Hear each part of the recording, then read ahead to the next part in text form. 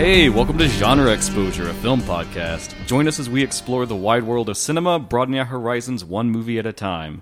I'm one of your hosts, Dustin, and as usual, I'm here with Michael. Hey, guys. And Jason. Hey, everybody. What's up, guys? How you doing? I'm pretty good. Yeah, doing good. Nice. Doing good. Very nice. End of the podcast. Hey, guys. How you doing? I'm good. I'll be the weird one this Okay. time. I'm not doing good. I've been having some internet troubles. Oh, no. Yeah. What do you mean the weird one this time? I mean, you didn't completely melt down like Jason did on the intro question of how you do Hey, it. that was rough. That was a very rough couple of weeks. But did you get it fixed?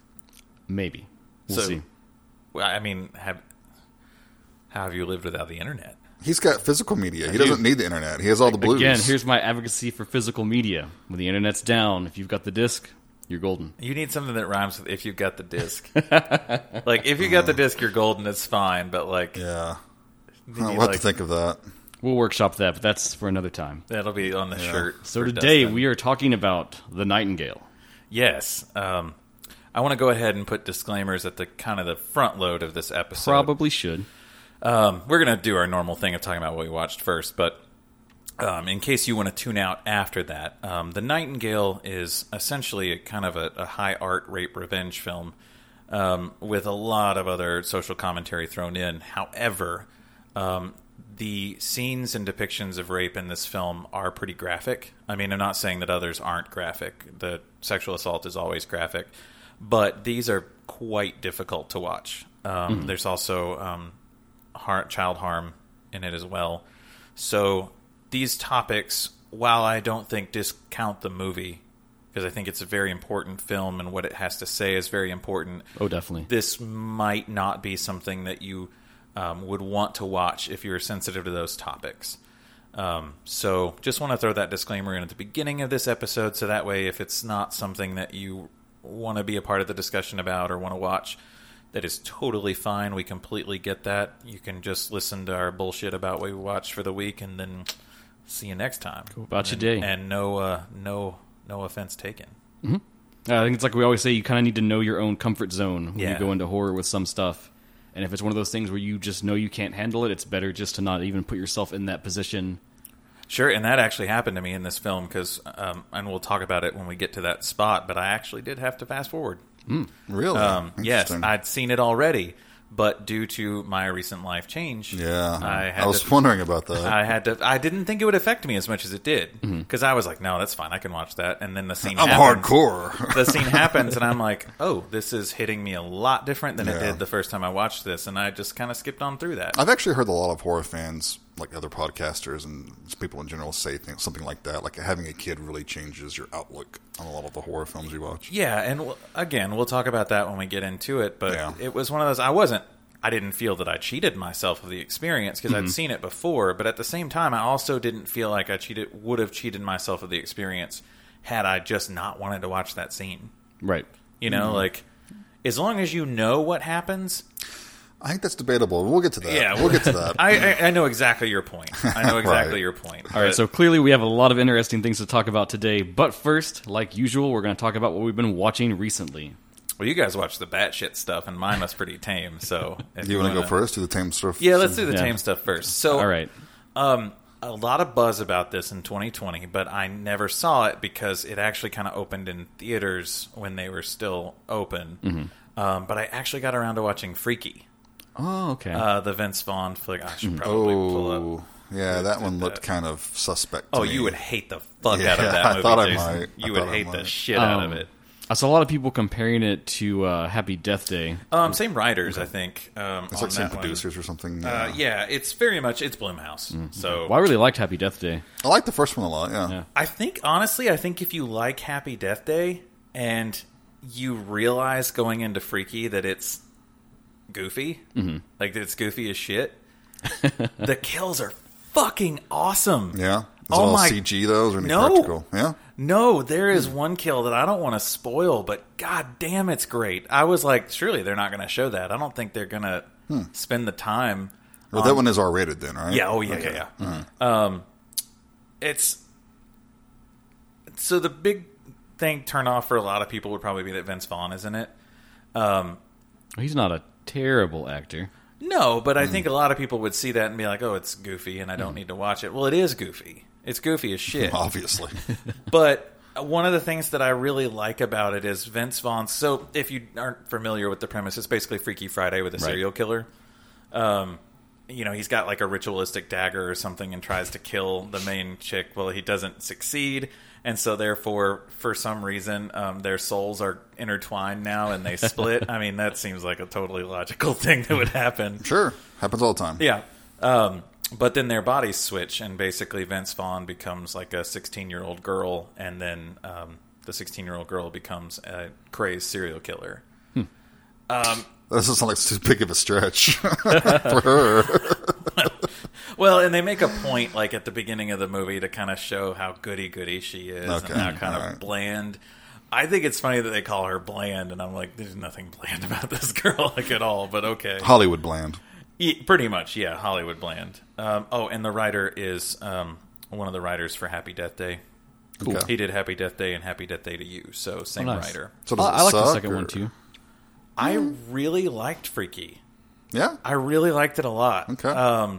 I was surprised at how much I liked it because I was kind of expecting nothing. Mm-hmm. And then it delivered on the kills. I really dug it. It's also streaming on HBO Max. All right, cool. So Yeah, Blumhouse is very, I feel like, hit or miss with that. Like sometimes they'll really lean into the R rating. yeah. Other times they kind of softball it. They did. I mean, it's still kind of soft as far as like tone. Mm-hmm. So I wouldn't say that it's like a dreadful tone. It's goofy and funny, but they didn't chill out on the language. They didn't like. Okay. Yeah, I'll give it a watch. Yeah, I'll give it a watch. There's a table saw kill that's worth it. Ooh. Yeah, it's worth You have it. me intrigued, sir. Yeah, table salt kills rule. And it's actually the dude from Ferris Bueller's Day Off, the kid with the dad with the car. Okay. Cameron? Yes. Okay. Yes. You looked at me like you'd never seen Ferris Bueller's Day Off. Well, no. I was wondering if I should make a joke about the principal or not. I decided not to. Oh, yeah, about his perversion. Yeah. Anyways. Yeah. It's a lot harder to watch that movie now with him tracking down a, Well, now that you teenager. put it that way, kind of hadn't thought about that, but now that you ruined that movie for everyone. Wow. You're welcome. Anyway, yeah, that's my movie, Freaky. Cool. HBO Max, check it out. Jason. Okay, well, unfortunately, mine was not as successful as Michael's. I went back and watched a movie I always meant to. In 1977, Peter Cushing did a couple of movies. He did one or two really good ones, but he also did Shockwaves, which is about. Yeah, I'll read the little tagline here to you. Visitors to a remote island discover that a reclusive Nazi commandant has been breeding a group of zombie soldiers. Classic. I can remember the VHS box. Yeah, it's cool cover. But it's not a good movie. I have to say, just skip this one completely. Cushing does what he can. He's barely in it, but he's got the whole. I mean, he looks like a German officer from Scooby-Doo or something. He's got like a big scar on his eye and everything. I'm intrigued now. Well, yeah, but it's like 10 minutes as he's in it. Oh, okay. So, but it's just weird he did this the same year as Star Wars. But also has John Carradine. I forgot. He's like the captain of the boat. But it's just a big mess. You could tell they didn't have the money. A lot of padding. A lot of wandering around this big abandoned hotel and wandering around out in the forest and stuff like that. It's just Gotta fill time. yeah. Skip it. So Wow. I took a bullet for those of you who are so anxious to go back and watch Shockwaves. I know you're out there. Hey, you know what? It was a good podcast, though. Rest in peace. Yeah. R.I.P. What was the why did you land on Shockwaves? Was it just like Because it was there. Because it was there. It's Peter Cushing. It was like The Strangers or something. Why did you watch this? Because it was there. Why do I watch anything I watch? I don't know, but I'm just wondering about I love the 70s aesthetic. 70s, genre films are great. I'm just Peter wondering about the Cushing. thought process of everything that's available at your fingertips to watch, and you're like, fuck it, I'm watching Shockwaves. Because I'm a cinematic masochist. That's why. Okay. Okay, Dustin. cool. So I got to give some love to Severin Films. They recently did this whole run of post-apocalyptic films from like the 80s. I bought the set. It came with an awesome book that I think was originally in French, and maybe they translated or brought it over. But I've watched 2 of the 3 so far. I've subjected Jason to both of them. Yes. The one I really want to talk about, though, is The Raiders of Atlantis, Yeah. which is 1983, directed by Ruggero Deodato. And it's almost not a post-apocalyptic film, but it has all those tropes and elements in there. It's about this team of scientists, and they're trying to raise this sunken nuclear submarine off the coast of Miami. Meanwhile, you've got these 2 just like random badasses that are going around, kind of like guns for hire almost, I would say. I think maybe. The opening segment, they just raid a villa and like abduct this dude. So. Yeah, you think they work for the government, but that's never really Yeah. established. And they have no real stakes in anything other than they just go out on a boat and happen to get to where the research team is on this oil platform. And so raising the sub causes this weird phenomenon to happen, and it raises the sunken city of Atlantis. Oh. And it turns out that it was this like ancient civilization that once dominated the earth. We all kind of know that general myth. But there's all these people just in society that know about Atlantis and have been awaiting its return. And heralding with its rise, they suddenly all just don the like leather, the skulls, the spikes, and weird freakish like monster bikes, and just start going on a rampage. Oh, okay. Yeah. Yeah. They were all just storing the stuff waiting for this to happen. I mean, I've got a closet full of that. But Well, that's something else. And they're led by this madman who's like, when you first see him, he looks like he should be an American Psycho or something, just like a nice looking dude in a suit. And then he dons this giant crystal skull mask. Yeah, he looks pretty cool. And he Yeah. drives around, he like stands up in the back of this huge old car with all Yeah. these spikes on it. And he's got like this baton he's just like slapping against his hand. He's like, I'm a badass, you know. I've also got that same costume waiting. That's not a baton. But you know, it's not brilliant at all. There's nothing like compelling super about it, but it was so much fun to watch, and that was what really struck me about it. Like every few minutes, there's like a big firefight or this big set piece of bikes rolling through cities and just tearing stuff up. Yeah, a lot of fire stunts. I had told Jason as we were watching it almost felt like when you play one of those on-rail arcade shooters like Oh, House of yeah, the Dead or Lethal Enforcer. There's just a paper-thin plot that barely makes sense, but it's just stringing you on set piece to set piece. We need more fire in this scene. Yeah.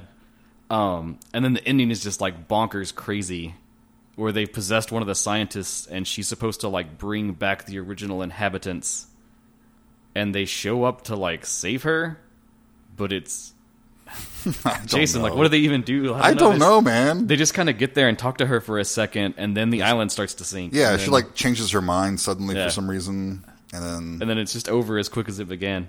yeah, very strange.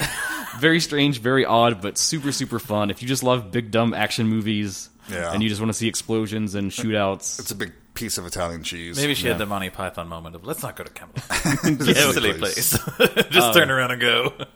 yeah, so very fun. And real quickly, I'm not going to go deep on it, but we also checked out Warriors of the Year 2072, Less successful. which was Fulci's stab at one of these. Not his best. It's later Fulci, you know. Had some cool moments. A little too long, I would say. A little too dry at times. Some great model dioramas. Yeah, that we see several times. Well, I mean, you spent the time on it. Use it. Yeah, Exactly. Damn it. yeah. Oh well. Yep. So there's one more to check out. I think it's Endgame. Yeah. I've seen that one. Yeah, that was big in the box office a couple years ago, right? Not that one. This is by Joe D'Amato.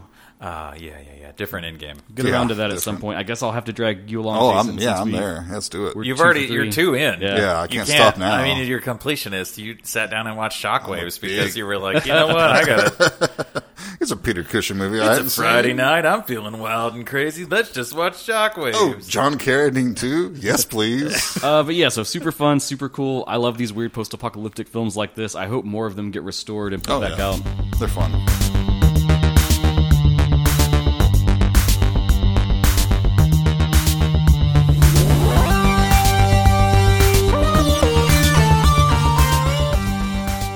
Yeah, so my pick for this week, The Nightingale.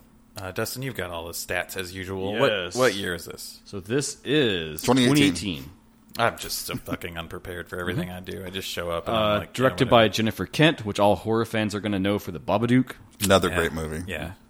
I think that's what drew me to The Nightingale, and kind of what got the spark for it going was because of Jennifer Kent's success on The Babadook, which was so good. Oh, I love that It's movie. a great So flick, yeah. good. Very good. And like many new directors that I enjoy, she was one of the ones where I said, whatever she does next, I don't care what it is, I'm going to watch it. Sure. And so I think there's a point of contention about this film because as far as genre cinema goes, this is definitely genre cinema to me. Oh, Well, that's the totally. first thing I wanted to talk about. So the big question I always try to lead with is, what genre is this film? Sure, I mean, I would honestly call this rape revenge, as far as but it's really drama heavy, but also Historical drama. historical, psychological, thriller, suspense. But again, I would almost lump this into the horror category just because of how hard, how horrifying it is to watch. There's plenty of real life horror in here. Yeah. It's not the masked madmen's, it's not I'm with you slashings. there on the rape revenge thing, because I think when you look at the tropes and the formula of that, Sure, this it's definitely all there. has all those beats.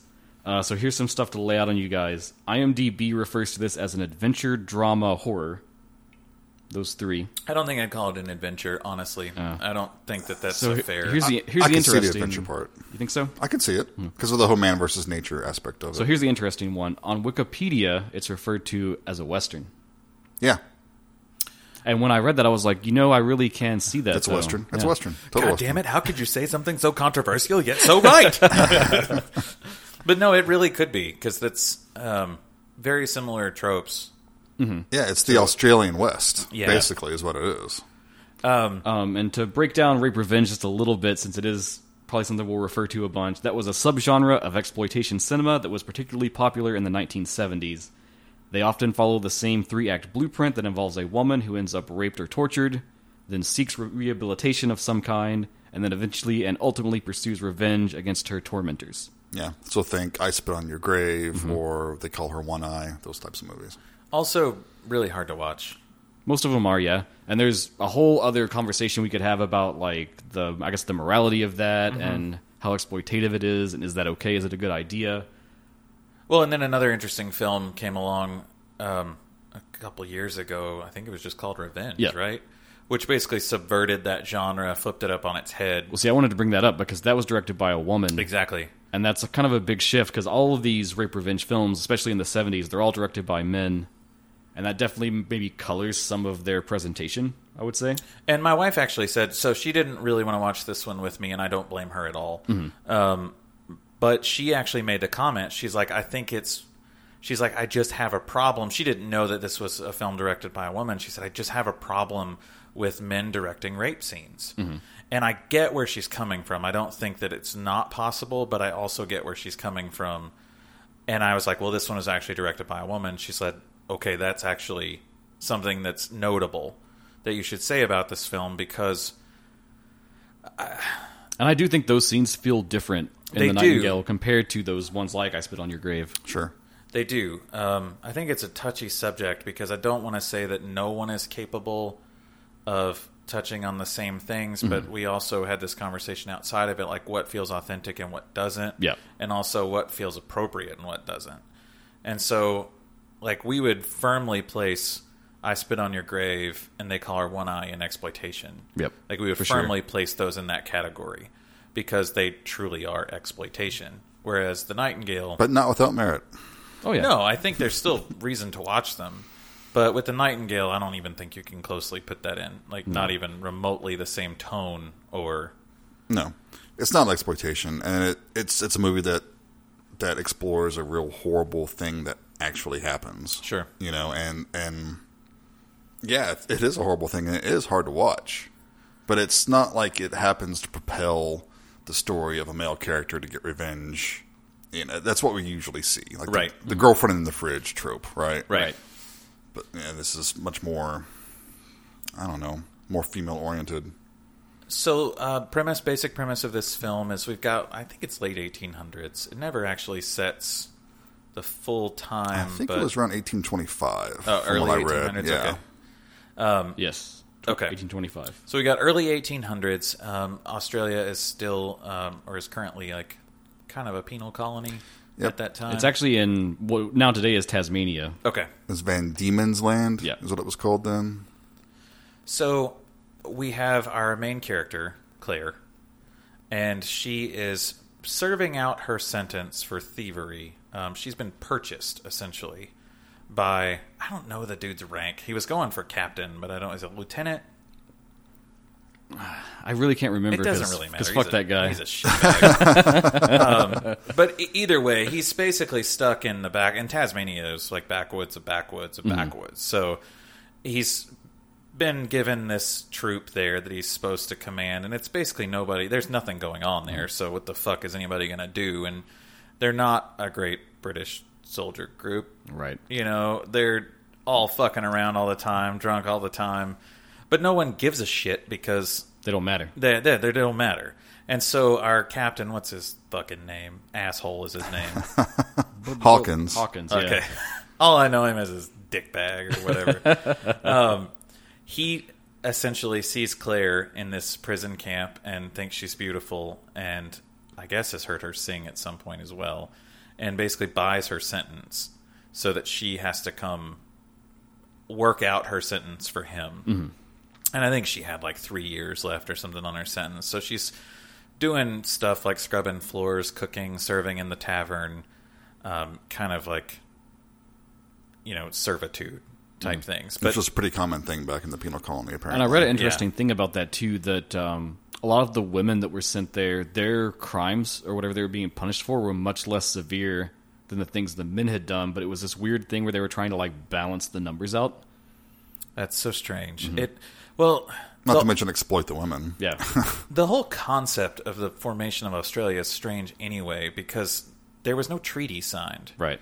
That was unlike any of the other English colonies. They all had treaties that basically established rules there for what they could and could not do based on their colonization and what their goals were. And Australia didn't have that. Right. They didn't have a treaty at all. So it was just like, well, shit, do whatever the fuck you want to do kind of a thing. We're just going to throw the people here that don't matter. But Claire ends up meeting a man there and falling in love with him and basically getting married, has a baby with him, and I loved his character, her husband. They're both Irish. Yep. And so a good portion of their conversations are in Gaelic, I believe. Mm-hmm. And it's an interesting dynamic, too, because Ireland has its own history. Oh, with English, yeah. With English. Which turns into a big point of a big stickler for the film. But part where the story really starts to go horrifying and kind of leads us in is early on in the film. We see Captain Dickbag decide. I mean, he basically he's not a captain yet. It's like Lieutenant Dickbag. Lieutenant Dickbag. After they have Claire sing in front of all the troops and because everyone's gawking at her and, Yeah. and harassing her. And but the superior officer comes in to evaluate this troop, and Lieutenant Dickbag is hoping that he's going to get promoted to Captain Dickbag. Mm-hmm. So they're kind of putting on a show for the superior officer, and Claire sings, and I mean, she's absolutely beautiful voice. Yeah. I love the traditional songs that are in this film. Like, they're so... And it's a hard scene, even though it's not like nothing terrible is happening, but it's like it's very beautiful the way it's presented, her performance, and then it'll cut to the crowd. Yeah. And all the soldiers are just sneering and leering, slovenly, drunken bastards. It's like, It it's kinda like fuck, dude. It's like, you can't even appreciate this for what it is. Right. It reminds she's purely me an object to them. of the scene in Tombstone when Billy Zane is acting out his Shakespeare. Yeah. And all of the cowboys are sitting there like hooping, They're shooting their guns. hooping and hollering and everything. Like, it's that, but more sinister. You know, like, it's disgusting. That's a good comparison to make. But after that performance, Lieutenant Dickbag has her come into his office, And she asks about his letter of recommendation to sort of like end her sentence there. right, Which he's been promising. and he just keeps like gaslighting her essentially, and then when she makes him mad because she calls him out on his bullshit, he just straight up rapes her.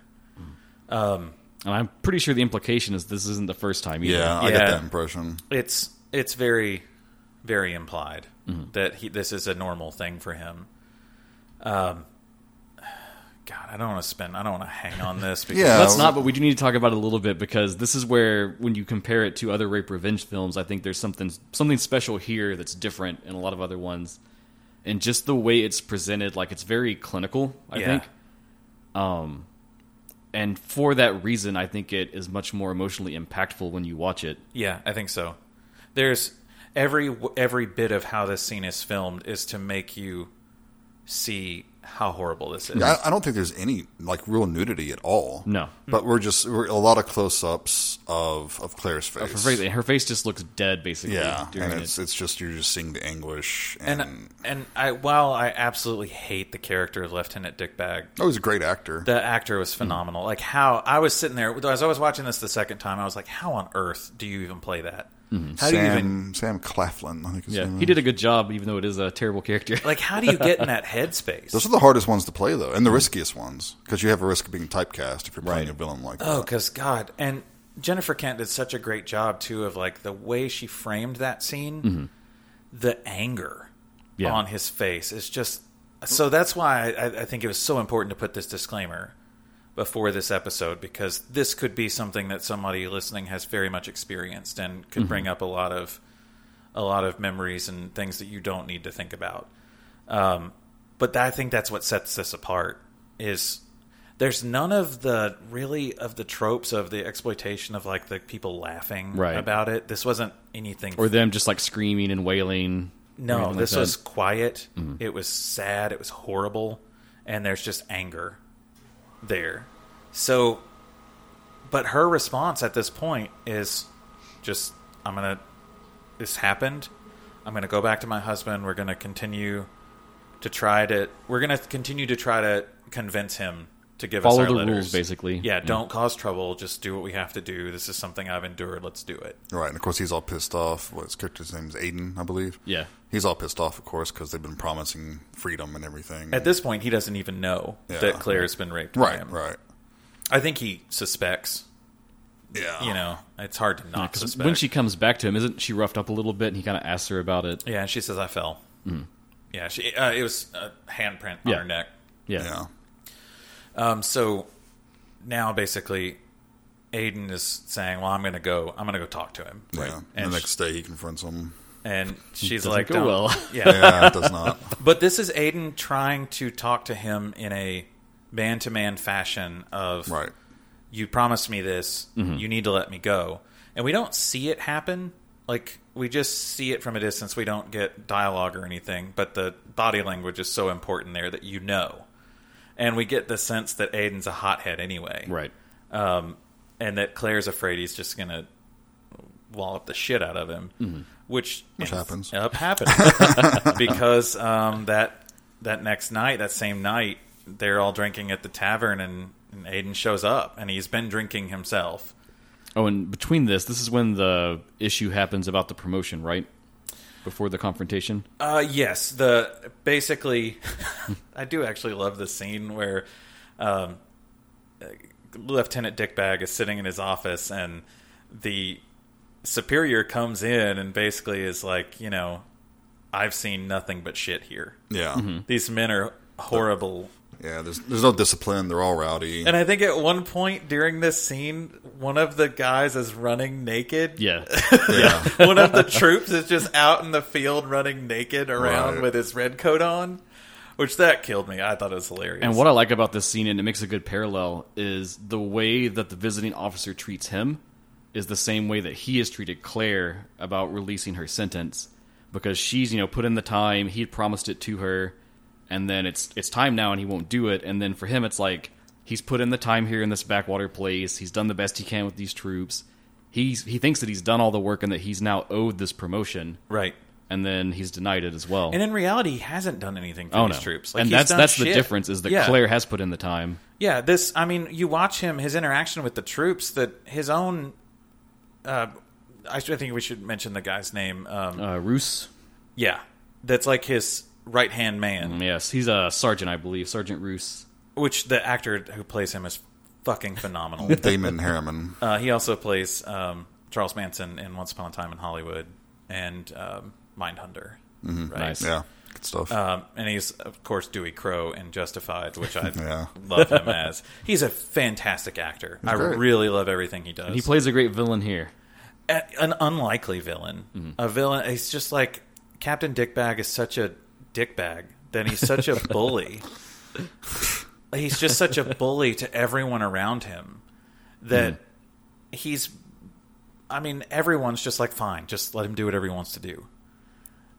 But no, he's the one who does the work, Right. for all the soldiers. But he's not in charge. You know, they don't listen to him. Yeah, no.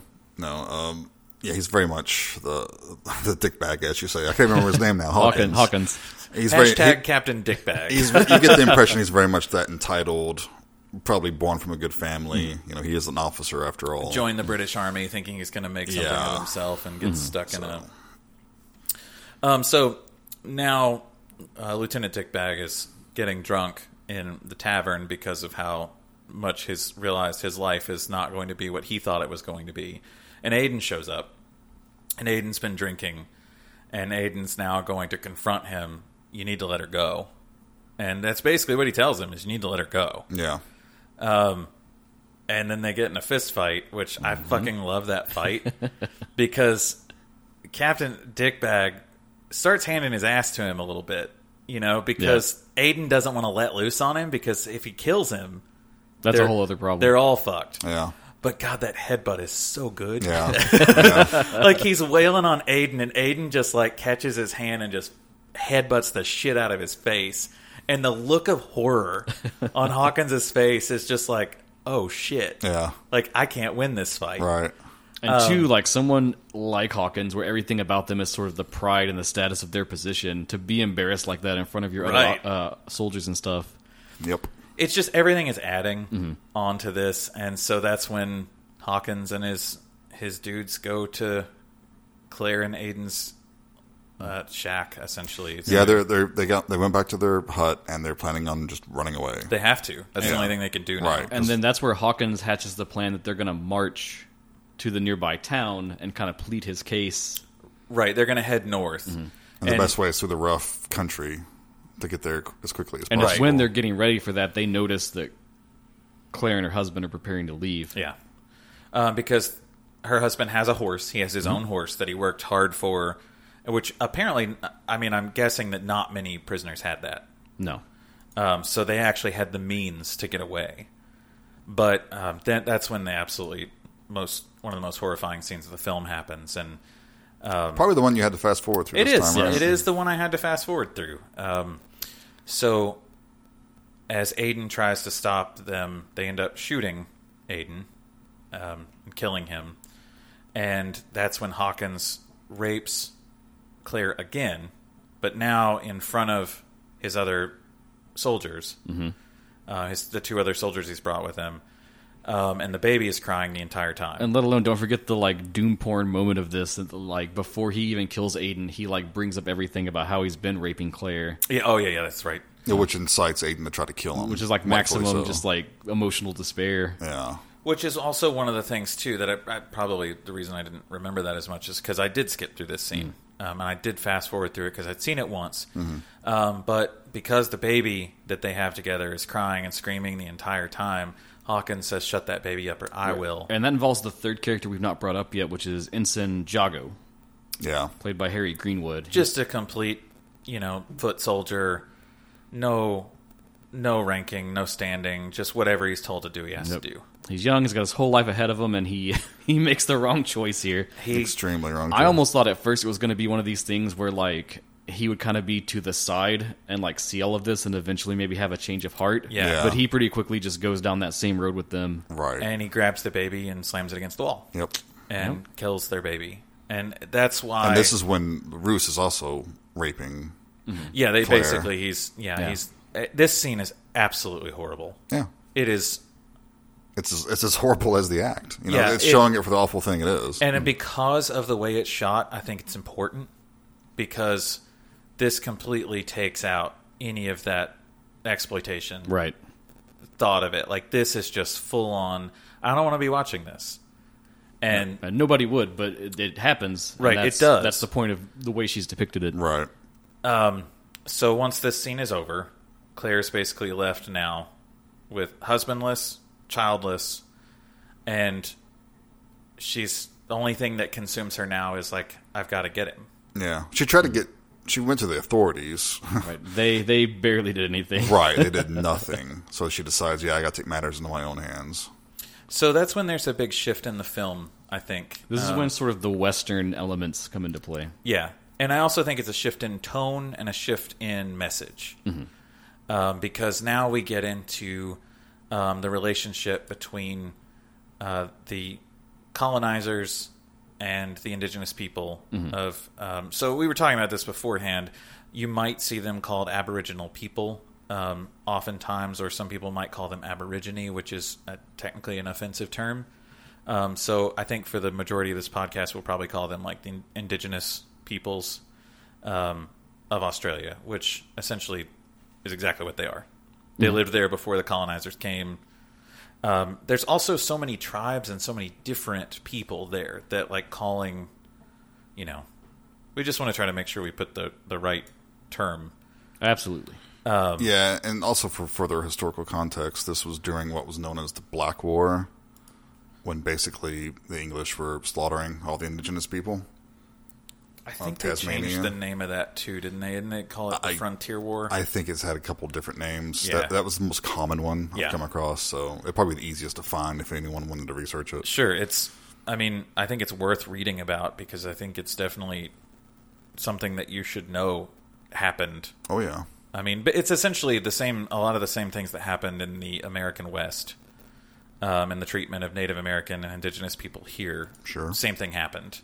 In Australia and Tasmania. Yeah, so it's part of a larger set of wars that are just called the Australian Frontier Wars. Yeah, that's what I was thinking. I think it was estimated that like over 20,000 indigenous people died or something in these wars. It's a large number, but I do encourage you to read on this. But essentially now what is happening is the English will hire indigenous people as trackers and guides through the bush and the rough. Yeah, because they know the land that the English are taking from them. Yeah, exactly. And there are marked trails and everything, but these trails are still really, really rough.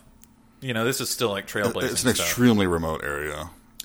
And so now Claire needs to find a tracker as well, who leads her to Billy. Yes. Ooh, God, he was so good in this. I had really struggled to pronounce his name. Bekali Ganambar. I hope that's right. Yeah, I thought he was fantastic. Yeah, he steals the movie. Yeah, the second he shows up, you can't help but just absolutely love him. He brings an entire different feeling and air to the entire film just by being there. Absolutely, because the other Lieutenant Dickbag's tracker is an older man, and essentially they call them boy. Yeah. All the time, and they refer to them as my black. Just every interaction towards an indigenous person is just demeaning. And this is something I love about this movie, and was great on Jennifer Kent's part, is that Claire has no more love for the indigenous people than the English. She treats him poorly. She calls him names. Right. Doesn't trust him at all. Because that's the culture, and that's all she's known. Right, exactly. Because it is 1825. And after everything that's been done to her, and the way she's been treated, even before this, being treated as Irish. She still doesn't get it.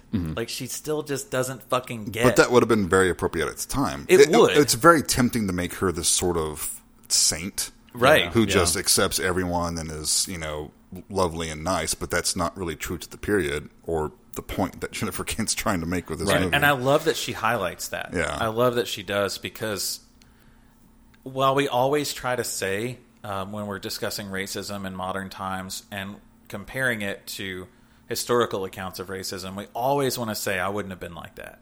Right. I wouldn't have been like that. But it's easy to sit now and say that. Right.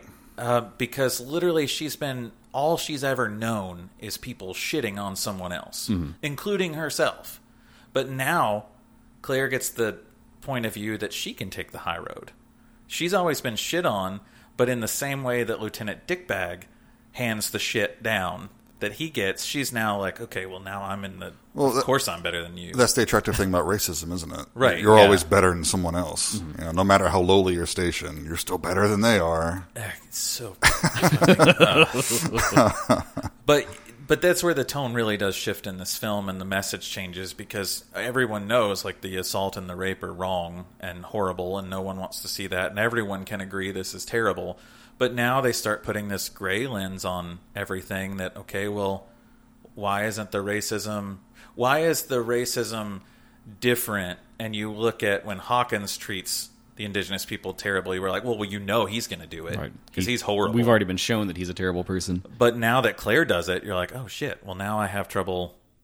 I kind of have trouble rooting for Claire because of how horrible she is. Well, I think to him. it also humanizes her. It does, yeah. And that's one of the points I think of this segment of the film is kind of their relationship, and not in a romantic way, which is another good thing I think they avoided here, but that she starts to actually understand him as an actual person and not just this like false sort of like, oh, all you people are this way. Exactly, yeah. Kind of like screen that she has up. And I think Billy senses early on from, first meeting her that something horrible's happened to her. And she basically just says, I have to catch them because I have to catch up to my husband. Right, she lies. And doesn't tell Billy, like, I'm going on a revenge bender and I'd like you to lead me the way. He may not be so inclined to go to kill English officers. Basically, even when he finds out that something's up, he's like, I don't want any trouble. Yeah. I can't. Right. They'll kill me. Without batting an eye, they'd kill him. But it's hard to state, like, as terrible, like, emotionally as this film is, there's so many funny moments with him. Sure, yeah. Where, like, he'll be leading her somewhere, and then people show up, and she'll turn around, and he'll just be gone. Yeah, he already knows. He's like, nope, I'm out. He's like a ninja, just out of there. Well, and I think it's... how important, though, of what Jennifer Kent's trying to say of that in society is, like... And that happens now with... racism that people experience every day is like in a situation that shows up like I'm out, I'm just going to duck out because I know there's no way out of this there's no way this is going to end well for me, so I'll duck out and then I'll show back up when it's a safer moment. And so all the time she thinks he's just abandoned her, but no, he's literally watching through the whole thing, just through the bush. And but it's just the treatment of every single person they come across, the treatment towards the indigenous people is so horrible. Oh, yeah. And it really happened. I mean, that's the horrible part. Oh, yeah. It's showing the truth. And honestly, in Australia, it was happening up into the 20th century. Like, well, some people might say it's still happening oh, everywhere. Absolutely. Is it government sanctioned anymore? No, but I mean, there's still... Once you already put the wheel in motion, it's hard to slow it down. Right. Like, the population of indigenous peoples in most of the populated cities of Australia is really low. Like, most of the people still remaining live in the Northern Territory. And that, to me, when I was reading about that and trying to learn it, the most... relatable thing I could think of was like Native American reservations, and the same things happen there. Exact same story, just as terrible. Education, healthcare, mental health, drug addiction, violence, like all the same shit, just different place. It's like no one ever fucking learns. But to continue on with the movie and not get on my... so they do start to get more of appreciation for one another. As there's a little different vignettes where they kind of get through different stuff. They run into some different people. And he starts to open up more to her about his culture and tells him that his name is actually Mangana. Yeah. Which in their language means blackbird. Yeah. I love when he sings a traditional song, too, about Mangana. And she's just so fucking annoyed, which I love because... she's known for her voice. Yeah. She's known for singing these songs, and now someone else is singing their cultural song of their history. And she can't see the beauty in it. Yeah, she can't.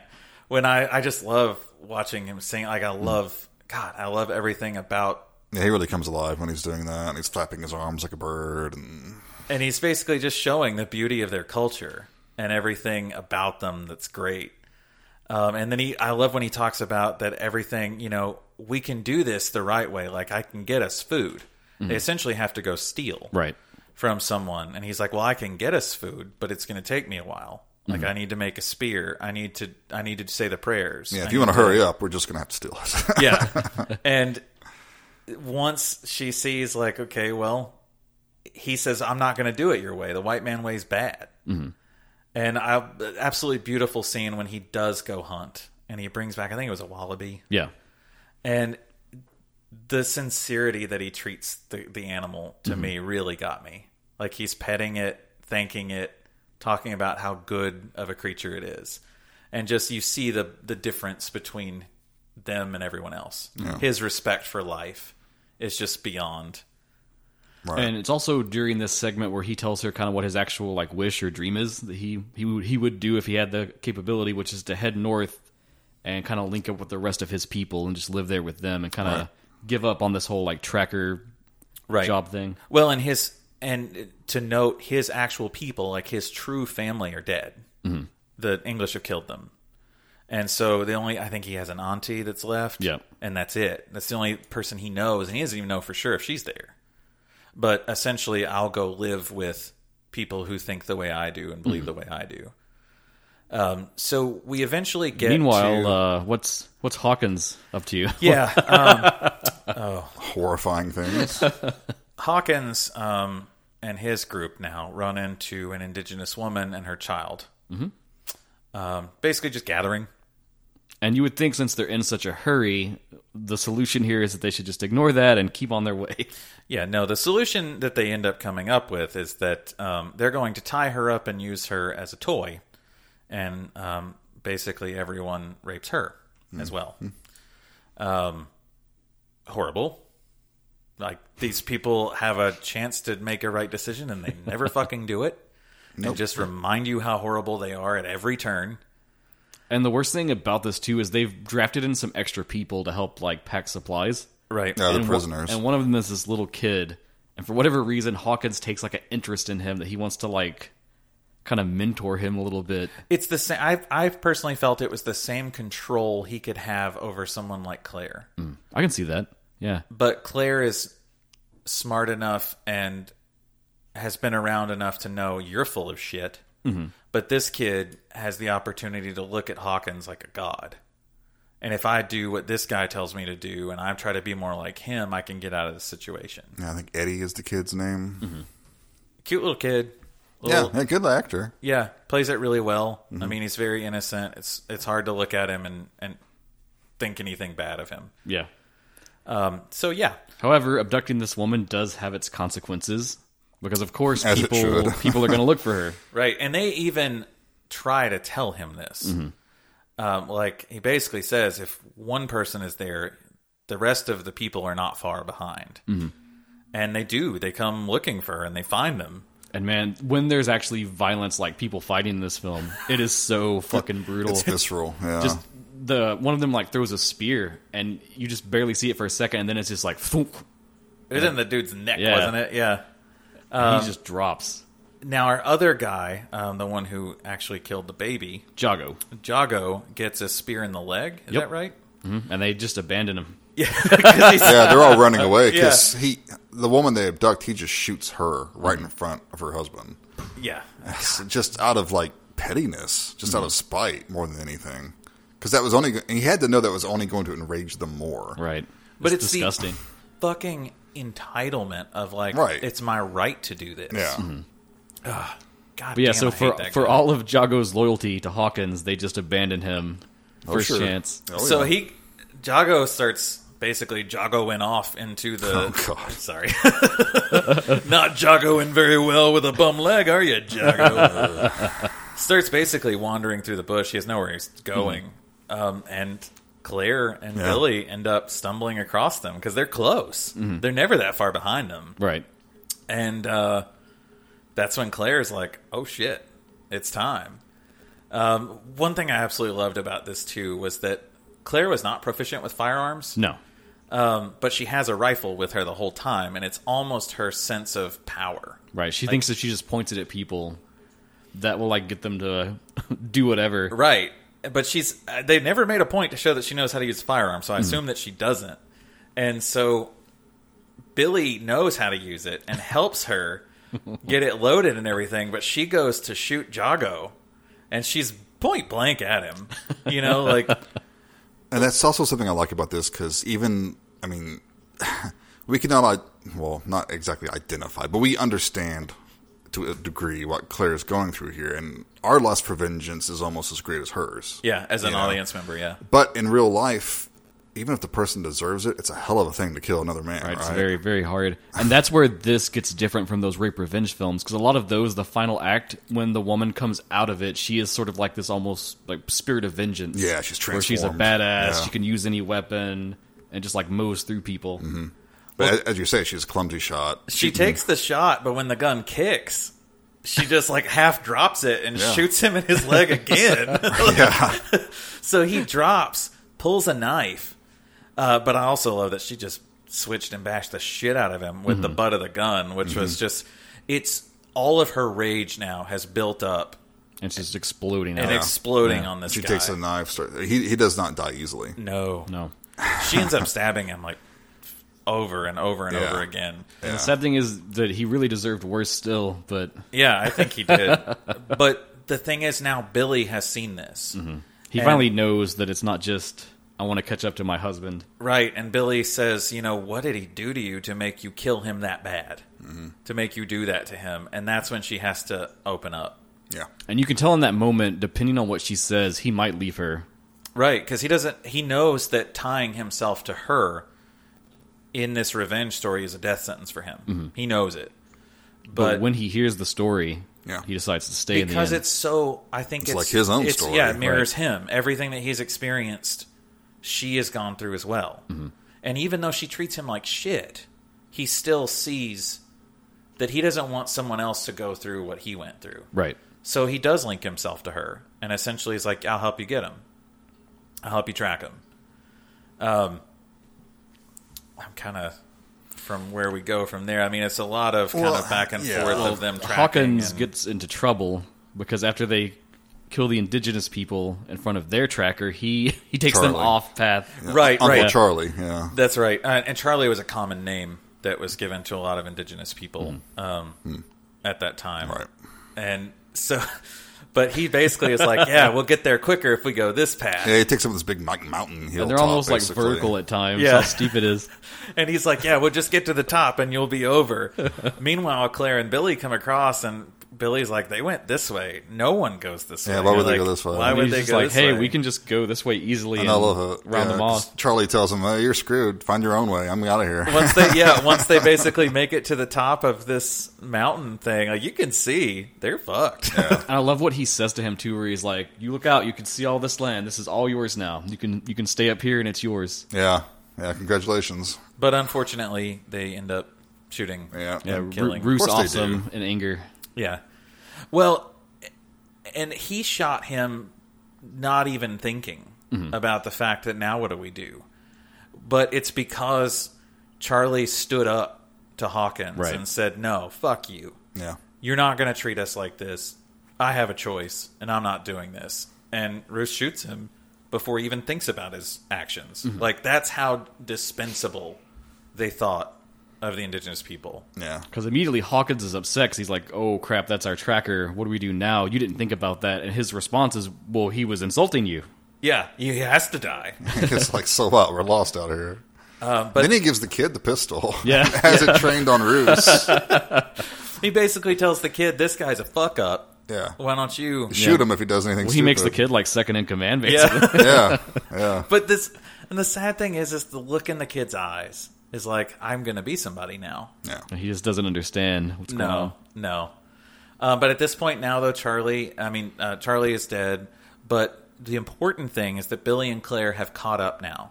And they're actually watching this interaction go down. And Billy sees them kill Charlie. And Charlie was very special to Billy just because he's an elder. He's someone who represents his life, his culture. That connection to their past. Right. And I guess he thinks, like, one, I don't want to end up like Charlie. I don't want to be old and leading the shitty English through this place. And that's when we see the shift in Billy. I think Billy is now no longer just committed to helping Claire. He's committed to... It's for himself. Yeah, Yeah. it's for He him. wants revenge now. And they botched this. Claire botches it for them. She freezes up. Yeah. Yep. She has him in her sights with a musket and just I mean, like I said, it's hard to kill people. Yeah, And that's that contrast. You look at the like classical rape revenge film. It's like they get there and they just fucking off the guy. Right. In this, she gets there and it's finally that moment that all her things have been building to this one time to shoot Hawkins, take him out, and she hesitates. Yeah. Because she's already dealing with the fallout of how she's feeling about killing Jago. Mm-hmm. She has a lot of regret. It didn't like truly when you undertake something like this revenge, you don't get any comfort out of it. Yeah, you think you would, but it's not there. And I think she realizes that if she continues down this path, no matter how she feels, she's going to lose every bit of herself. Yeah, and she's not a monster. No. Like Lieutenant Dickbag is. Yeah. You know? It's been a while since we've called him that, so we Yeah. should bring it back. Refresh that. We need a yes. counter for the number of times. But Hawkins straight up shoots Claire in the arm. Yep. No hesitation. Yeah, no, he's Just immediately. That's what happens. You don't have a conscience. You don't have a problem killing people. God. But because of this, Claire runs away. Her and Billy end up getting separated. Yeah, they split up. And they capture him to be their guide. Yeah. Check this. Like, why the fuck would you think he's going to do something for you? But he does. He does lead them back off of the mountain. I think he knows that Claire will still. Yeah, I think he does Comprehend. it for Claire. I think he's doing it to get them away from Claire, and if he just draws them away. But then, once he gets them back, Hawkins is done with him. And he basically tells the little kid to off him. Yeah. And I was terrified at this point, because I was afraid the kid was going to off him, because at the tone of this movie, it wouldn't surprise me. No. It wouldn't surprise me if that's where we're going to go, is this kid. I was getting nervous in that scene. Yeah. 'Cause I had no idea where this was going to go. Well, and the kid rightfully couldn't do it. Right. Billy runs off. Yeah, Billy gets away. But then Hawkins takes the pistol away from the kid, and the kid's pleading to him like, Yeah, he's like, I'm sorry, don't leave me. I'll kill the next one. Yeah. I'll kill the next one. And what does Hawkins do? Turns around and shoots him, man. Fucking kills the kid. Like, This guy. I hate And he says him. something about the annoying sound he was making Yeah. or something. It's like with the baby exact earlier. same thing with the baby. Yeah, he's- Right. Yeah, I just hate that annoying sound. I couldn't deal with the sound of it, yeah. Well, at this point now they've made it to the village. They made it to the town they're going for. Claire ends up getting pity on her, basically, from somebody and catches a ride into town. And notably, a woman in the carriage Yeah. pays the driver to allow Claire to ride on the back. Interesting scene, I thought, because Yeah. it's still this... Right, because at first they just kind of shoo her off. Yeah. But we still have this, like, sorry, I'm shaking my hand. I realize you can't see that. This pithy, like, this poor child, don't get Yeah. near me, but I'll do the right thing, and give you a ride. The other notable scene soon is that Billy and Claire do end up meeting back up, and they realize that they're both still alive, and they're picked up by this older couple that I'm really conflicted on them. Well, the old man takes pity on them. Right. And he's like, get on the wagon. And his wife is just scowling. I love the wife. All she does is just scowl at Billy Yeah. the entire time. And Claire. You can make one of those super cuts where it's like several scenes and it's just the same face. Yeah, the whole same time. face, Yeah. exactly. The old man, while he takes pity, the racism is still there. Even though he's the kindest character we've come across, yet in the entire film, aside from Billy. Well, yeah, I mean, they take him home. Billy's sitting on the floor at first. They're going to feed them, Yeah, bathe them. He said you could do with a bath and Yeah, the and wife food. puts food down in front of him on the floor, but he gets up. He says, come to the table. Billy is not moving. He picks up his food. Billy eventually comes to the table. And that's a very powerful performance. Billy breaks down Yeah. because the weight of everything he's just seen and experienced has hit him, and he just bawls. Yeah, he's like, this is my land. Yeah, this is... Oh, that scene's so hard, but so important, and I think really drives home. Like, you came here. This is where I live. Right. Like, I didn't do shit to And you. now you deign to let me sit at your It table. shouldn't be that they pity him to put him at the table. Right. So I'm really conflicted on those characters. Well, the old man because- never talks much. I mean, I get the impression he's probably of some religious sect. Yeah, It's it kind probably of a bit reminds more me tolerable. of a Puritan type thing. Yeah. But still... It's almost like I'm going to help them because it's the right thing to do. He's not even thinking about the, I guess, like social, political angles of it at all. Right. But he's still, like, the way he looks at them is honestly, I don't want to offend It's a little holier than thou. Yeah, I'll say it. well, I didn't want to offend. You chose the right words, though, because oftentimes when you see people of faith choosing to do something to help somebody, it's like, well, are you worthy of my help? Right. Yeah, I don't know if I think that I feel he ever really cares about their story or what they're going through so much as he's just... It's for himself, lot of like... He's like, I should help them. Yeah, and it's the right thing to do, so I'll do it. Mm-hmm. But sadly, as you say, he's one of the kinder characters we meet in this movie. Still, so take what you can. Yeah. And I love that scene where they're sleeping in the other room, and the husband and wife are on their bed, and the wife is still scowling, looking at them. That's great. Jennifer Kent does do a great job of interjecting some moments of humor little just levity. to kind of break up the you have to. weight of It'd be the too film. much if you didn't. You got to release that tension every few minutes. So they end up I think they're trying to get Bessie back, right? The horse. Yes, was that the name of the horse? Well, the old couple ends up taking them into town and basically trying to help them get back. Right, and they see the horse. And they see Bessie. Well, we haven't talked that much about Bessie, but Bessie is basically Claire's tie to Aiden. Yeah. Right? It was his horse. It was, while we may just look at it as a horse, it's important to her because that's her tie to what she's lost. And it's a good horse. Yeah. Yeah, they had that never-ending story moment when she was trying to pull her out of the mud, the horse out of the mud. And I got nervous there, too. I did, too. No. I was like, oh, man. Don't kill the horse. The horse is fine. The horse lives. Don't worry. But they basically tell Billy, as long as you're with her, they shouldn't give you trouble here. Right. Which is a fucking lie. Maybe they didn't kill him on sight, but Billy still has to hide. Right. Everywhere he goes. Like, he can't be seen with her. And at this point, Claire sees Hawkins there. Mm-hmm. And now Captain Dickbag. There is one thing we should talk about before they get into the city, though. They have an encounter just outside with some slavers that have some of the indigenous people chained up, marching them along. And they kind of are talking to Claire like she owns Billy. Because Claire said, give me the gun. Put your hands in front of you. Like, she they're knows. They're kind of bluffing him. She knows where this is going. She tells them that he's been stealing from their farm, and she's taking him in to kill him, basically. Mm-hmm. And these fuckers believe it. But the cool part is, well, it's not cool, but the interesting part of this scene is that the other indigenous people that are there, they start talking to Billy in their language. What tribe are you from? And when they find out the tribe, they tell him, well, all of them are dead. There's no one left. You are the last one. And you can see his face just sink in that moment. He's got nothing to hope for. And that's where... And then I love to cap it off. I love it so much. To cap off that scene, then one of the prisoners starts to yell. Oh, yes. So basically, it's like, fuck you. Yeah. Everything about you, like, turns to the English. And they just gun him down. They just fucking shoot him. All of them shoot them. And I think God, to even add insult to injury, one of them's like, you promised me a head.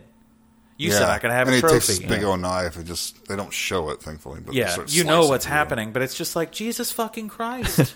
Like, how is everyone so awful? And you want to think, like, this is exaggerated for film, but it's fucking not. It's not. It happened in this country. It's just awful. I thought about it when doing research for this. When you think of, like, historical films and period pieces, often the trend is that you want to kind of, like... shave off those edges and be like, well, it wasn't that bad. Or like Gone with the Wind. Yeah, stuff like that. Rose-tinted glasses. It wasn't that bad. And this does the exact opposite, where it's like, no, this is what happened. It's fucking awful. It's ugly. It's horrible. At it. Yeah. Because I think it's too, and I think you make a good point, look at it. Mm-hmm. Because the most common thing we want to do about racism and treatment of indigenous people, and honestly, poor treatment of anybody, is we want to look away. Mm-hmm. If I don't look at it, it's not happening. Right. Or if I just put these glasses on and look at it, so it's not quite as bad as what I thought it was, it's not really as bad as what I thought it was. I think that's why a lot of people say stupid stuff like racism's over. There's no more racism in the USA. Right. Maybe they don't see it on a daily basis, but why would they? Yeah, or saying, like, I don't see color. Well, are you looking? Are you looking at things? Are you looking at the world? Yeah. I mean, if you're surrounded by other people of your own color or whatever, you're probably not going to see the racism. Right. And I think it's interesting that Jennifer Kent chose to do this film next. Compared to The Babadook, Because she could have done anything. She could have stuck to just, like, The Babadook has its own message, firmly implanted in it. But I don't want to say it's a safer message. but it's a lot more digestible. I think it's easier for people to approach that one. Right. It also used the metaphor with the monster. Right. Well, this doesn't. No, I mean, there's no human, metaphor. The humans Yeah. are the fucking monster. Right. And so I think she used her platform. She hasn't done anything since this, right? I don't think so. Well, COVID, I'm sure, put the kibosh on a lot of projects. Yeah. But I hope that she stays more or less independent. Oh, 'Cause yeah. all these studios are, I've talked about this before, but they're all scooping up these indie directors that are pretty popular, and then Yeah. they just do crap. Right. You know, and it's not the director's fault, because when a studio puts $200 million behind the movie, they're going to be calling all the shots. Right, you know? you've got some obligations there you have to Right. follow. Ugh.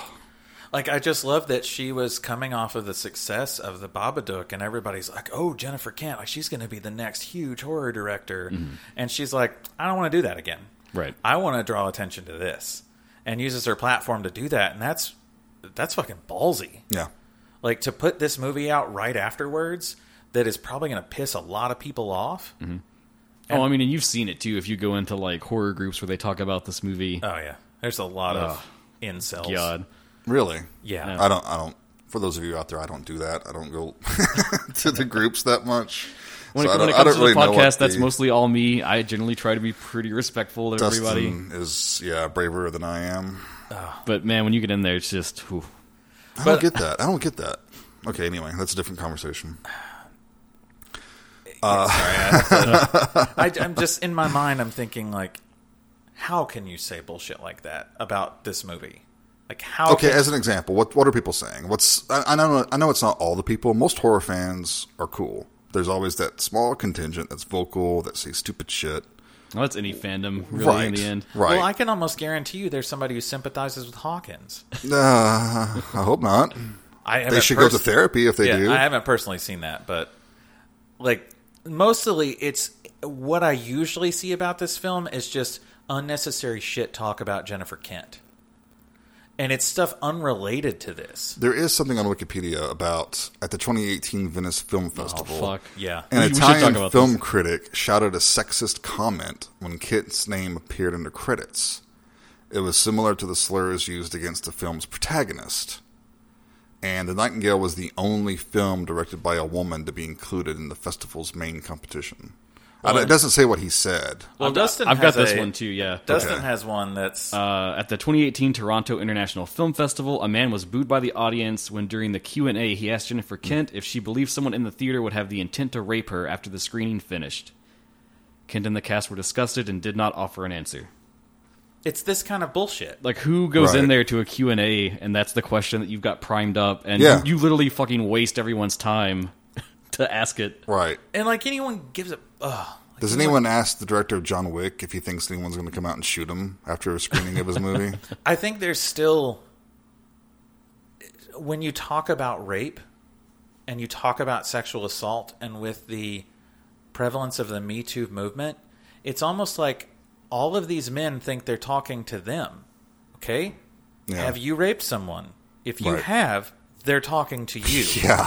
Have you sexually harassed or assaulted someone? They're fucking talking to you. Right. If not, then they're not talking to you. Yeah. You should not be offended because... What are you feeling guilty about? Just because Yeah. you got a dick and balls doesn't mean you're Right. the same as that guy. Exactly. So why are you so offended, and why do you feel the need to attack someone who's drawing... No. Yeah, sorry. Well said. No, Okay, you're so here we absolutely go. right. Here's a random pool from the internet. Okay. Half star. Thank you. This is just another white person learns that racism is bad actually story. Wow. But this is the bullshit Why? that... And this is why I bring up that I think it's so gutsy for her to do this movie and take what she... The clout that she got from the Babadook and say, no, I want to do something that means something to me. Right. I And want to...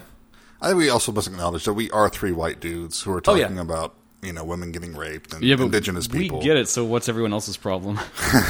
But also, my wife did make a good point that she said, also, you need to acknowledge the fact of how privileged you are as three white men who are Right. able to sit around. What do we really know about this? Exactly. We don't know that I much don't. about this. I don't. All I can do, and we talked about this too, like, when is something authentic? Right. And I think it was important that Jennifer Kent have people on set with her that are from indigenous cultures that can talk to her and try to help her understand no, this is what my people want. And apparently they did have real advisors. Yeah, I was doing research. They had indigenous people they were consulting. All of the language that Billy used, that was all like verified by people. Nice. All the history that he brings up. They even had psychologists on hand to get into sort of the PTSD that Claire would go through and to work with Aisling Francoisi. I had trouble with her name. I think Yeah. I think it is Gaelic of some sort. Great actress. Sorry, I messed up that name. Franciosi, Yeah, maybe? she consulted with a psychologist on set to really work through Claire's mentality and everything to portray that. That's a tough place to go to, so, yeah. But how important is that, though, that...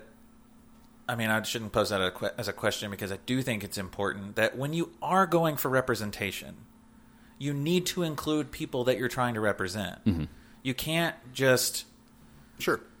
Like, yes, Jennifer Kent was probably the best person to direct this film because it's her vision, it's Right. what she wants to do, but she wants to tell a story, and because she is not a person that has gone through that, she wants to make sure that she gets people who can guide her to make the most authentic thing that she can. Are you guys familiar with the character of Chakotay on Star Trek Voyager? Yes. A little bit, yeah. A little Okay. bit. Well, he's Native American, right? Right. So the showrunners hired a Native American who told them some of the background, some of the stories and histories that they could use for the show so they could try to get representation. Yeah, it turns out he was making everything up. Oh, God. Wow.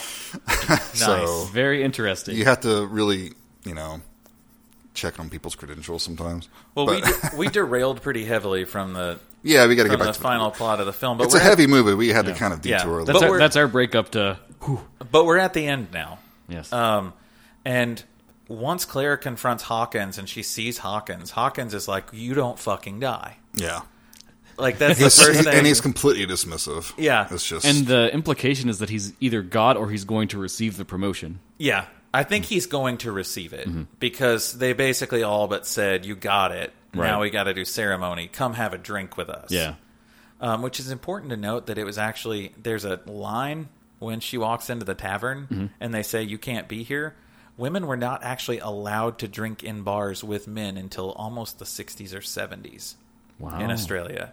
Huh. There's this great clip. What? There's this great clip. You mean 1860s or 70s? No, Oh, God. there's a great clip Jeez. of a female reporter when they actually finally get the right to go sit in a bar with men. And she's sitting there and she's talking to all these old fucking white dudes about, like, how does it make you feel that I'm sitting here with you? And he's like, "Honestly, I don't fucking like it. I don't like that you're here because why not some?" And she's like, "Why?" And he's like, "Because I want to use bad language." And she's like, "Because I'm a woman, you can't say bad language." And there's this absolute fucking unit of a dude in the back, and he's standing there like looking, wondering why they're doing this. And they're like, "Well, what do you think, sir?" He's like, "Well, I don't give a fuck who's here as long as they drink, as long as I can drink. Anybody can fucking be here." And I'm like, this guy right here, he gets this it. guy gets it. He's He like, gets it. "I don't give a shit who you are. Do I get my drink?" If you can find that on YouTube, I'll put it in the show notes. Oh, I'll pull it back up because That'd I be watched it, and that dude is just an absolute lad in the background. But yeah, they make the comment to her when she goes into the tavern to confront Hawkins in front of the superior, Yeah. and to basically embarrass him again. Her final... This is her letting go of Hawkins, though. She's not going to kill him now. Right. She tells him off, basically. And she sings him off. Yeah, and then Yeah. she sings. Which She's is- like, basically, I'm not your property. You don't own me. More powerful than I think any monologue could have been. Right. She used what... She decides to not let him have any more power over her. Right. Yeah. And she used what he took from her. She used her voice Yeah. to basically Like, sing. I'm still going to sing. You know? Yeah. That this is my freedom, and this is what I'm using it for. And it's one of her Gaelic folk songs that Yeah. she sings. But when he says, "You can't be in here," even the captain, Yeah. the superior says, "You can't be in here." Like, that's where that stems from, is that women weren't allowed Wow. in a public drinking place. Okay, was anyone else here getting worried that we would not see him die at this point? I was. Because I was like, I thought we were going he to... still has to die. You still we have were- to kill him. I thought we were going to take the high road. Yeah. But thankfully, I want blood. Billy does not Yeah. take the high road. So it might be okay for Claire, but Billy has his own stake in this now. Yeah, Billy's lost everybody. Billy is alone, but I fucking love that scene. Yeah, he's like in his war paint and stuff. And, He prepares. He does what his people did before they were going to do something serious. Mm-hmm. Before they were going to take a life of any kind. Oh, there's a conversation they have, too, I really love in this build-up. And maybe before they get to the city, actually, I don't know, but she asks him, in your culture, do you have bad people sometimes? Such a great... And he says, yes, most people are good. Sometimes we do. That's just the way the world is. And she says, well, what do you do with your people whenever they're bad? And he says, well, first we try to talk to them. The elders will go to them. We try to show them the right way to be. We try to show them what they're doing that's wrong. And then she says, well, what do you do if you do that and they still don't listen? And he just says, then we kill them. Like, there's no place for that in our society. Yeah. You're either... And that was really one of the most powerful parts of the film to me. Right. That really hit me hard. But and that also sets up what Billy's about to do. Mm-hmm. Yeah. Is that we've tried. We've tried your way. We've tried the nice way. They're just going to keep on being evil and hurting people and killing people. And that has to stop. And I think it's so important, too, that what Billy is going to use to kill them is something he's made with his hands. Right. I think it's important that he takes the time to prep, to know when he's shaving down his spear that he's making them, with every stroke of the knife is him acknowledging what I'm going to do. Right. Yeah. And that it's not something he takes lightly. It's not something like Hawkins does where he just pulls a trigger and somebody's dead. Mm-hmm. He still has the respect for Hawkins' life in the end, enough that I'm going to meditate on this and do this the right way. Right. It's no rash decision. Yeah. But when he shows up to kill Hawkins is fucking a prostitute. Of course. At least it seems to be consensual. I don't know. I don't know. But literally the girl jumps off of him because they see Billy, a beautiful contrast to Billy's skin is basically like an onyx. Mm-hmm. Just a beautiful dark color. And he paints himself with white skeleton stripes. And the contrast is so great. Like, such a striking visual. Mm-hmm. And there's this terrifying dude standing there and just fucking throws a spear right through his heart. Yep. I wanted worse for him. Yeah, right. I'm glad he died. And he died too easily. He doesn't get any final right. Everything. It was just like boom. He kind of looks dumbly down at the spear sticking out of his chest. Like, how did this kill me? Yeah. But Claire is there as well. She's trying to stop him. She's trying to stop Billy from going down that path, and fucking Claire.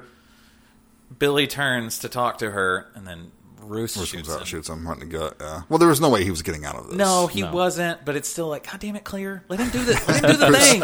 I love it. Roos is out. It's a one shot, and then Billy's still coming toward him, and he shrinks back into his room. He gets a good kill. Yeah, he gets Billy, he's like holding onto the spear, and Billy just keeps pushing it into his throat. Yeah, he gets a. It's worse than Roos got, which is not Roos, but Captain Ditbag. Yeah.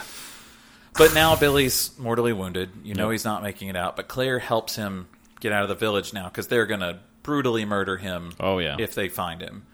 And Billy says, we take this path and it gets us to the sea or to the ocean.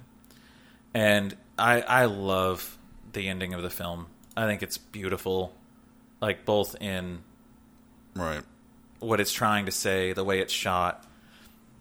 And we basically just hear the song.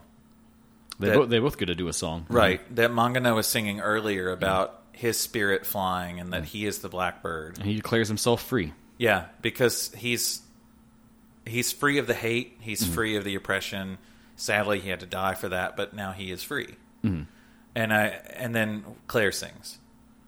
And I just... The ending of that. It's just them together on the beach, watching the sunrise, kind of sharing the songs of their culture with one another. And according to some notes here on Wikipedia, it's a panegyric song, which is a formal or public speech with written verse delivered in high praise of a person or thing.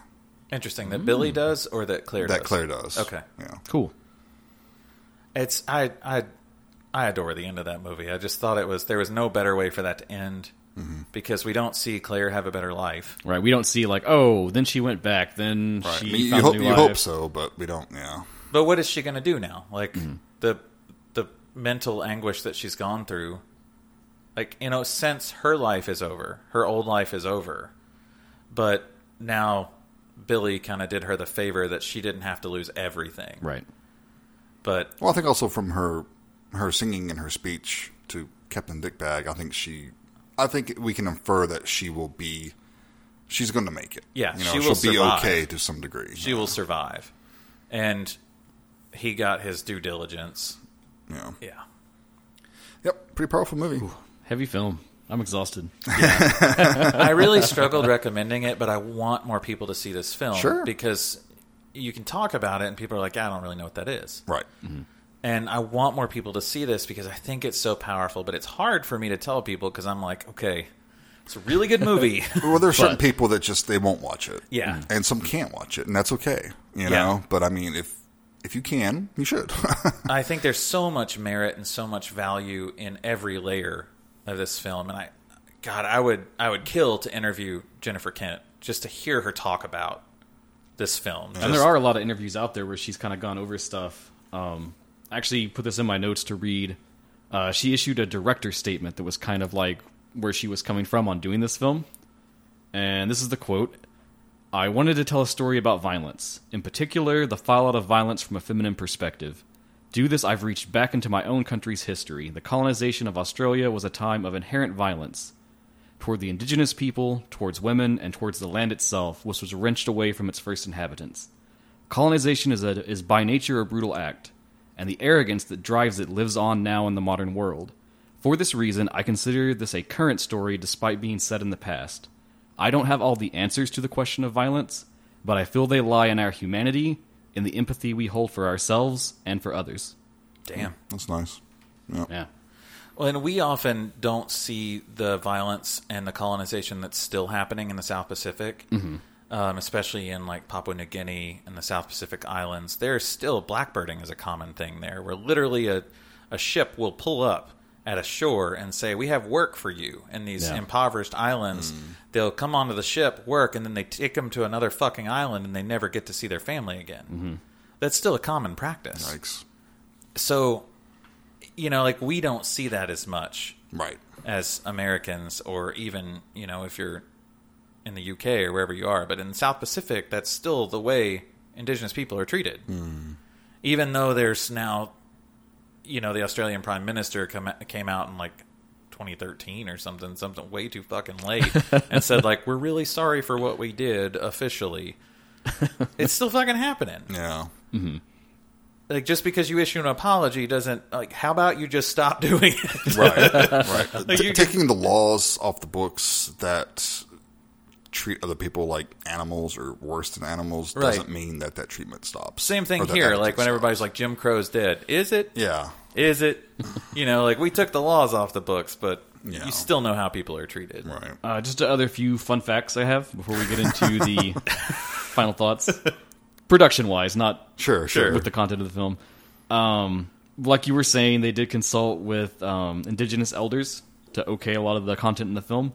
In particular, a prominent elder, Uncle Jim Everett, was consulted, and he actually sanctioned the retelling of their history in the film. That's cool. So that's cool. And then, along with that, the language that Mangana speaks is Palawakani. And it's actually a near-extinct language, and this is the first time it's ever been spoken in a mainstream film. Oh, that's super awesome. That's pretty neat. That's pretty cool. Yeah. That was cool.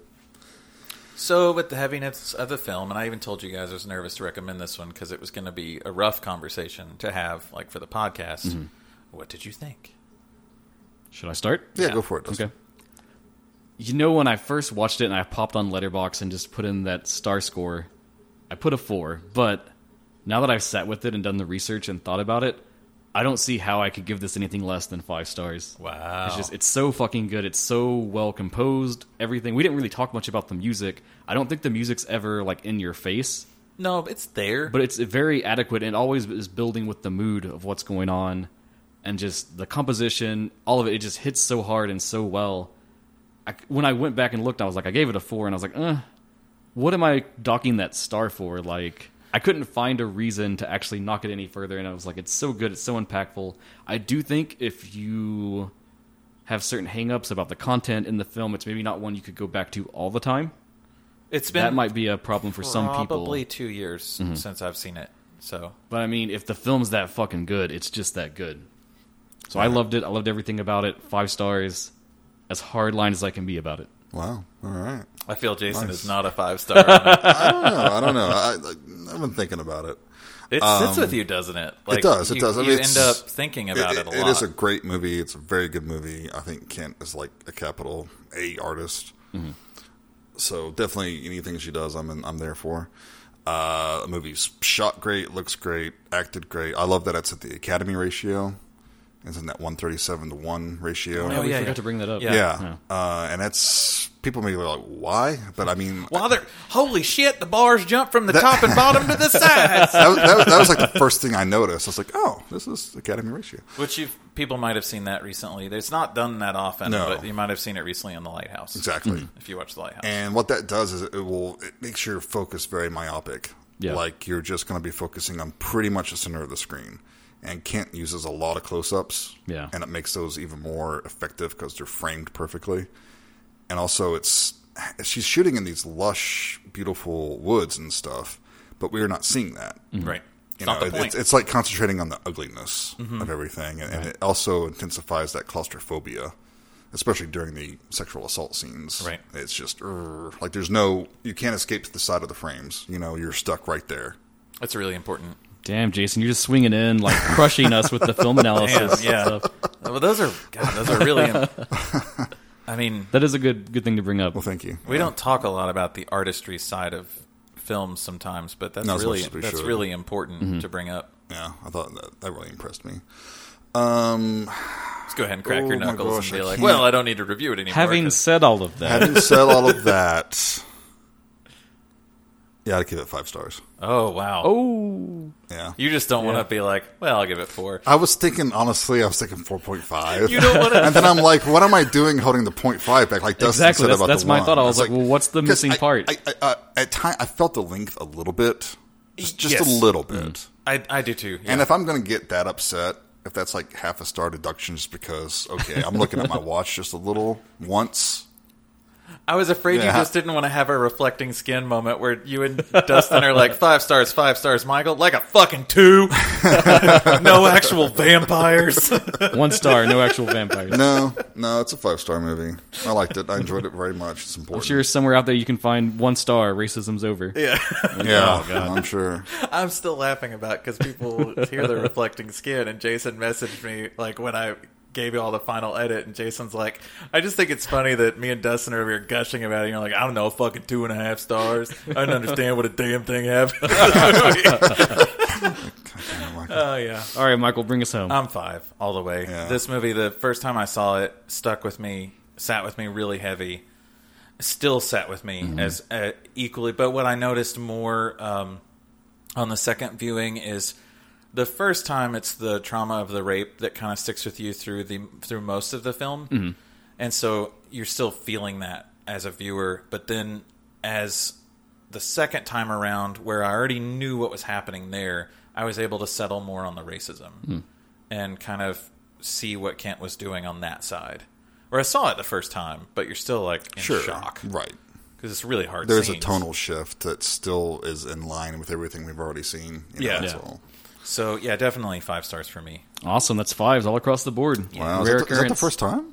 It might be. Ooh, we have to go back and look. Well, this film is available on Hulu. So easily accessible. Nice. So please, absolutely, if you think this is something that you can watch, it is every bit worth your time. Yeah. Every bit. Agreed. All right, Jason, you're up next. What do we got for next time? Okay, we've been doing a few movies that are pretty heavy. Yeah. What's with this heavy? Is something? You keep saying something happened to the gravity in your time. So I've decided we're genre exposure, right? We look at all different things. Oh, yeah. We go to all different places. Nothing's off limits, right? Nothing's off limits. So a few heavy movies. It's time to lighten things up a little bit. All right. We're going to go back to 1953. Oh, I thought you were about to say we're going to do Uruk Sukadoji. I was like, uh-oh. No, this is a legit lighter film. Okay. Urotsuki Doji's maybe a year 2 genre exposure thing. Yeah, I'm saving that one. But no, I feel like I'm taking a big risk with this. Let's do it, man. Let's fucking do it. All right, in 1953, it is a movie called The 5,000 Fingers of Dr. T. Ooh, I like that title. It is rated G. Ooh. It is a musical. Yes. Yes. It is a kids' film. Yes. Co-written by Dr. Seuss. Yes. Ooh. We've been toying with talking about musicals. Yeah. Because I fucking love musicals. I love musicals too. I don't care. Like, I sing Les Mis through the house 90% of the day. So I don't give a shit. So how did this come to you? I'm just curious. I saw this back in the 90s. It got kind of a revival. Mm-hmm. And back in the day, TNT had this great little ongoing series that they would play just kind of like weird offbeat movies every Saturday night or something. Mm-hmm. So I caught it when they broadcast that. And I also saw it, actually, it was one of the last movies I saw at the Kentucky Theater in Lexington before they switched from actual film to the whole video projection crowd. Oh. Interesting. Yeah, so I actually got to see this on film, which was great. Awesome. So it's a legit like midnight cult type movie, but it's I might just see what you guys think. Ooh, I'm excited for it. Killer, man. It's going to be great. Oh, and I bought the blue just for this. Yes. Ooh, take your shot. Well, as always, thank you so much for listening. We really appreciate every single person who tunes in and listens to us rant and bullshit about movies, sometimes going into way too deep of philosophical thought, but we appreciate it. Please, please, please reach out to us. We want to have a conversation with you. I don't want to sound beggy or desperate, but I am. Just We want to know what you think, even if you don't agree with us. Disagree with us. God damn it. You can get us on all of your favorite social media, Twitter, Facebook, The Instagrams. Instagram, and YouTube. Somebody left us a downvote on YouTube, so I was pretty proud of that. Yeah, or email us if you want to go the old way. But until next time, thank you so much. You've been listening to Genre Exposure. Bye, everybody. Take care.